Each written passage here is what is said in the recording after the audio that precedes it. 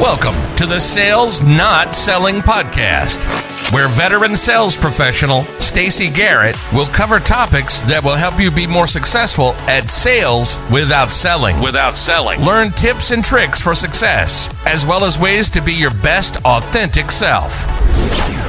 Hello, my name is Stacey Garrett, and I'm the host of the Sales Not Selling Podcast.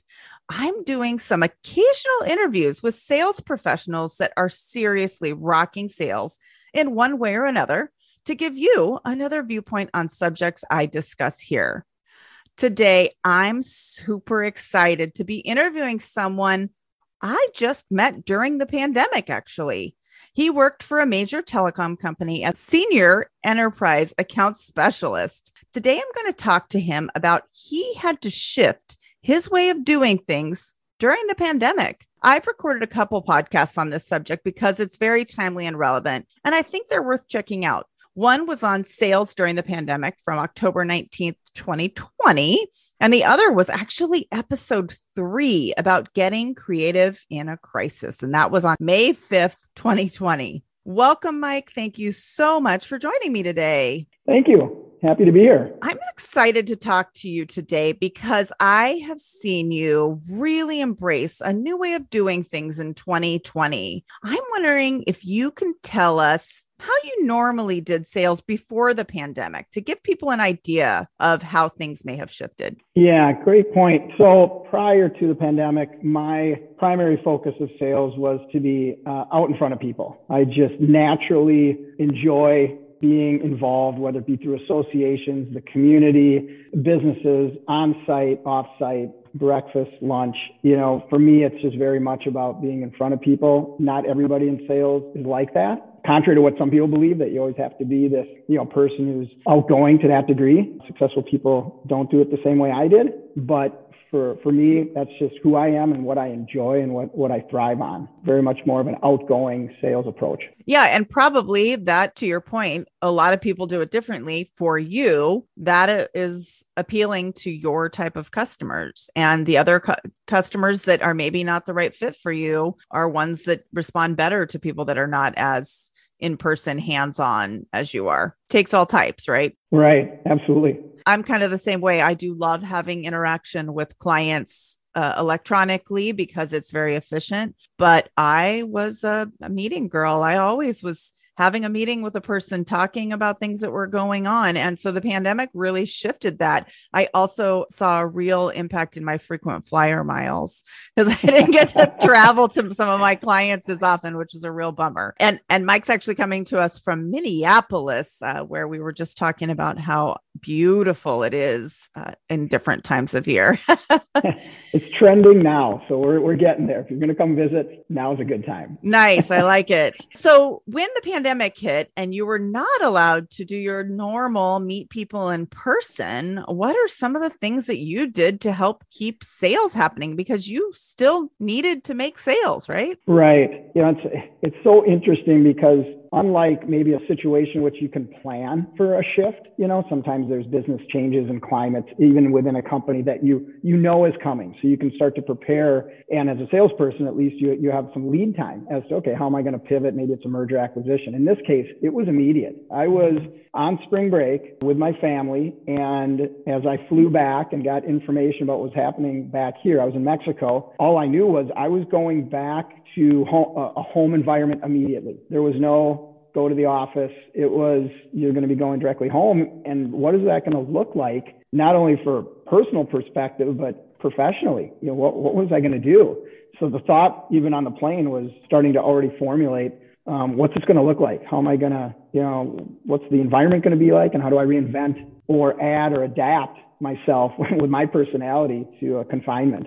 Yeah. That is a realistic concern. I'm impressed that you were thinking about that because some people were looking for other people to tell them the answers. So this is why you're on the podcast, because you're a mover and a shaker, obviously, and a thinker about how you are still going to be successful, support your family and your career. So what did you do? How did you shift? Fortunately, much like, having a chance to meet you, there are situations in which I was already trying to combine the thought of, okay, if I'm going to be at home, how do I reconnect or create an authentic sales approach in a virtual environment? And thankfully, I've got a marketing background as well. So it was immediately thinking through and reaching out to resources I had, starting to look at, my own Google searches in regards to sales approaches and what was out there, even just to come up with some creative ideas of reconnecting. So associations were no longer available to see in person. So I reached out to the associations I was a part of and was just asking, what type of virtual environment, whether it be Teams, obviously Zoom, but then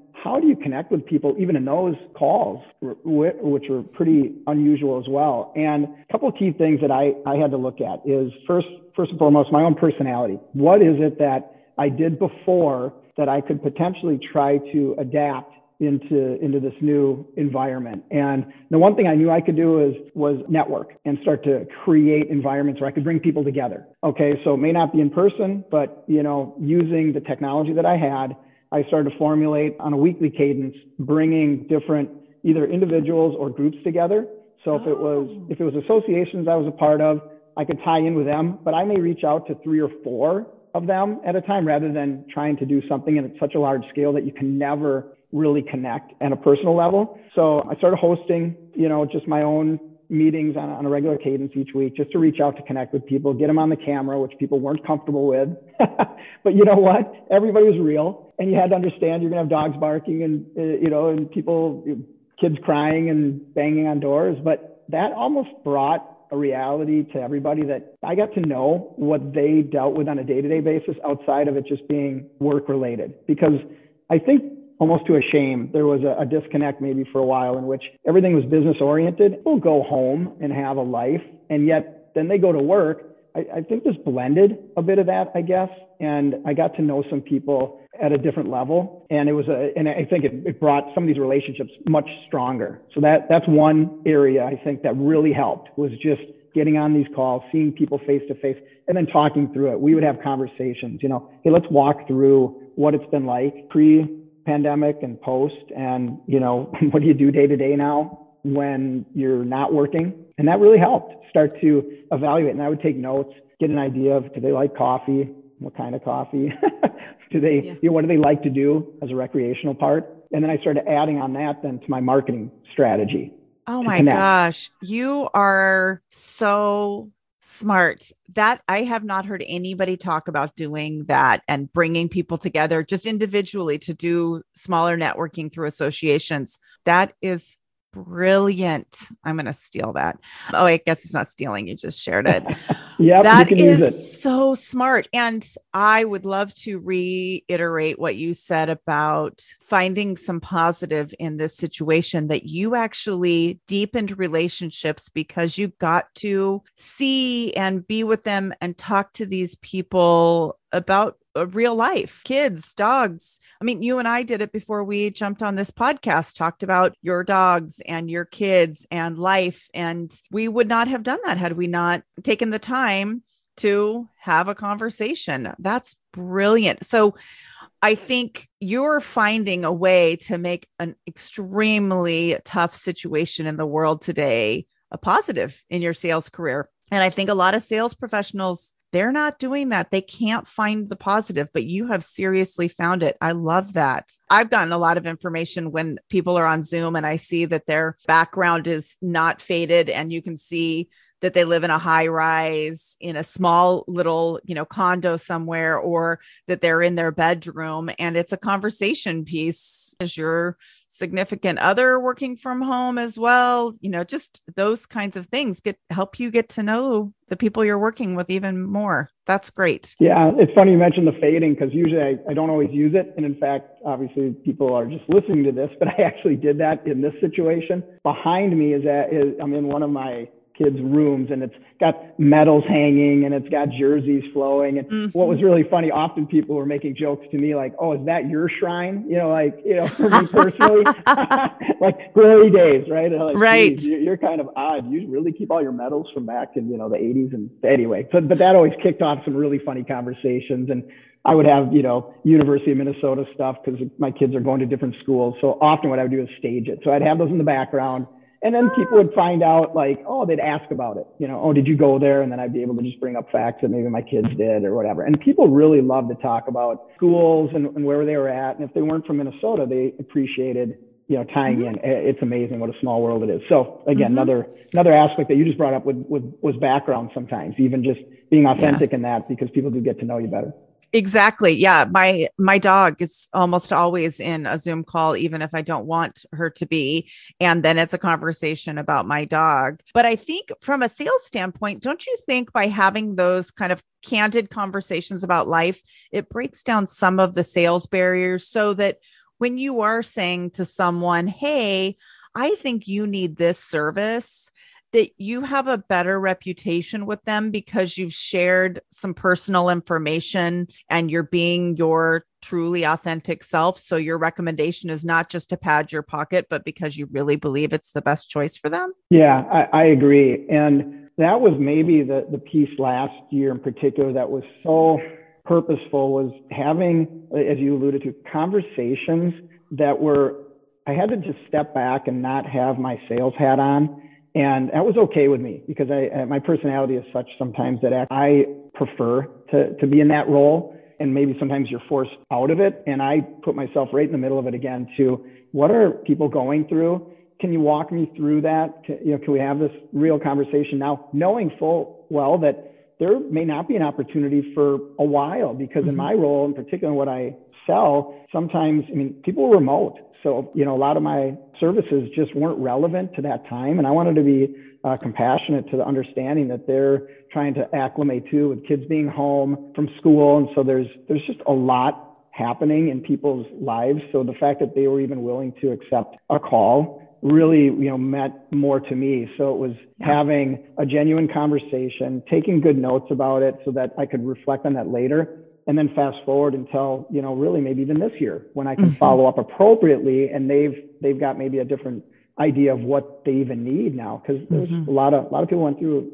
very difficult times, as you alluded to, but it did bring a lot of people a lot closer to. Yeah, I think that if you can step back and look at doing things differently and not saying, well, this is the way I've always done it, you can still be very successful in authentically selling during this crisis and pandemic. But you have to be conscientious that there are a lot of struggles that people are having, even if it's not on the work front. They may have a sick relative. They may have not been able to see their parents, or their children may be homeschooling, because they can't go back off to college, and those are strains on their families. And so from a sales standpoint, I think we all need to be conscientious that there's a lot more going on in people's lives right now.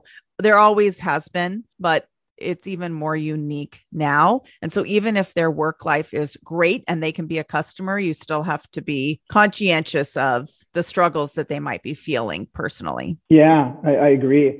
Something that I also noticed and I started to adopt was ways in which I could connect with people like let's say LinkedIn would be an example. I started to watch LinkedIn morph a little bit more into people's personal environments, but not to like a Facebook.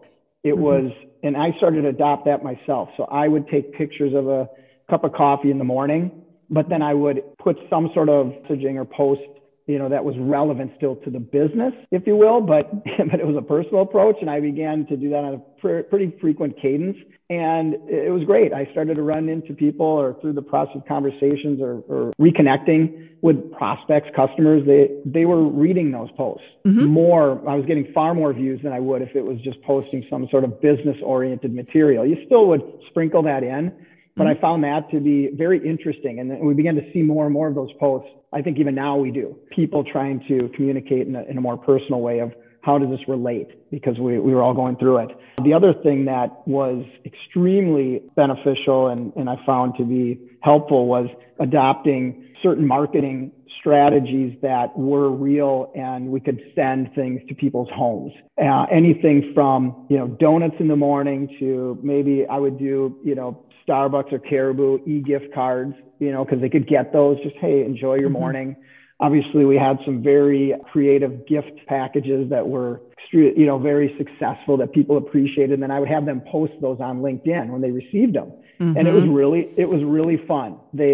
People were just so appreciative because again, the inundation of emails every day, the monotony of day to day, it became very difficult for people. So it was, how do you work with them? And knowing that, unfortunately, the frequency of communication I had to watch, because when you're waking up and walking down the hall, you could find yourself emailing the same person too much and not realizing you did, because you're just staring at your computer every day.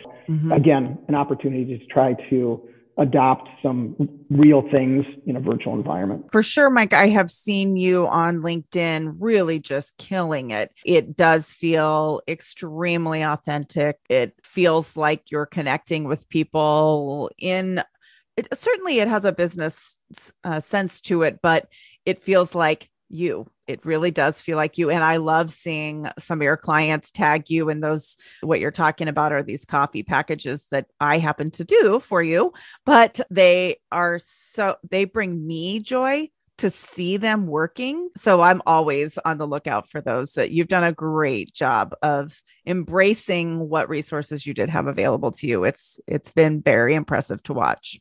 Yeah, well, thank you. I think along those same lines, what I've seen too is that companies, much like yours and some others that were maybe adopted by some other groups, when I would plug in on association stuff, have started to find ways to facilitate gatherings, right? Whether it be the type of mixers, happy hour, maybe it's an association engagement, but one in which you could do it on a social basis, having appetizers delivered to a house, having a mixologist get involved. You and I talked a bit about that, which I think is fantastic for everybody. And, it's seeing that continue that makes us realize, we are resilient.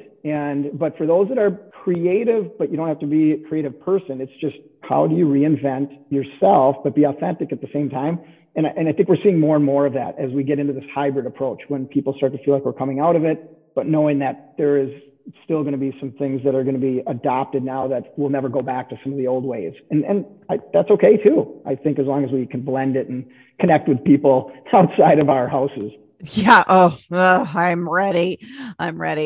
Well, this has been extremely useful. I hope that everyone listening stops and thinks about what they've been doing, how they can maybe tweak things so that they are being successful in sales while still being their authentic self. And you have shown a lot of examples on how you've done that. So thank you for that inspiration. Is there anything else you'd like to add that has helped you see success in the last year? I don't think so. I think this is just another example of just being on this podcast, a way of which something I wouldn't have maybe been comfortable doing before, but have certainly learned how to, and having you facilitate has been wonderful. So thank you for having me on. Yes, my pleasure. I appreciate you coming, Mike. Keep on kicking some sales butt. Thanks so much.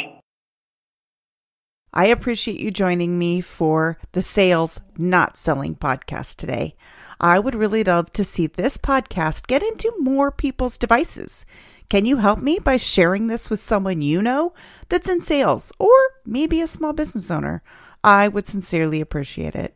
If you think of a topic you'd like me to discuss, or have any suggestions for me to make this podcast better, let me know by connecting at Stacy Garrett 29. That's StacyGarrett, lucky number 29 on LinkedIn. Or you can find my podcast page on LinkedIn and Facebook by searching Sales Not Selling. Have a wonderful day and keep on being the best you.